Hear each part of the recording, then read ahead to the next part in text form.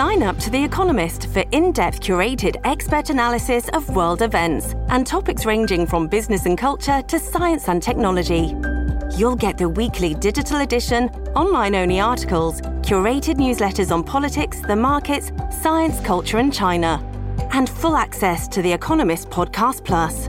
The Economist is independent journalism for independent thinking. Go to economist.com and get your first month free.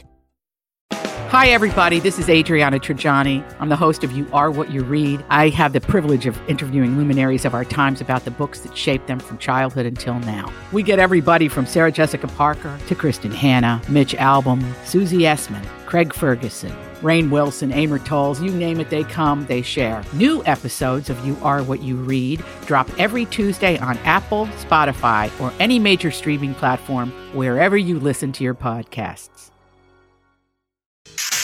So you have come here for information. This is a My Talk Dirt Alert update. A quick look at what's happening in entertainment. We dug up a lot of good dirt. On My Talk.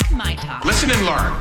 For this weekend's SNL Cold Open, the show brought back Jason Sudekis' 2013 Joe Biden to meet with the present-day Joe Biden. And while the present-day Joe Biden was talking about the good old days when people liked him, the old Biden returned and talked about how easy his vice president job was. He said, easiest gig in the world. We're like America's wacky neighbor. Just pop in with an ice cream cone, some aviator shades, do some finger guns. Jason Sudekis also brought some special guests on with him hosting SNL. Stars like Emily Ratajkowski, Nicholas Braun, and Oscar Isaac appeared on What's Up With That. And during his monologue, he raved about his kids and his ex-wife, Olivia Wilde. A variety of Picasso paintings once displayed at a Las Vegas restaurant just sold at an auction for over $115 million. The paintings were located at Bellagio Hotel's Michelin-starred French and Spanish eatery called Picasso.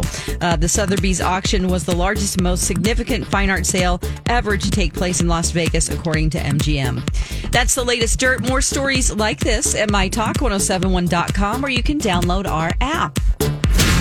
You learned so much cool stuff. Dirt Alert updates at the top of every hour. Plus, get extended Dirt Alerts at 8:20, 12:20, and 5:20.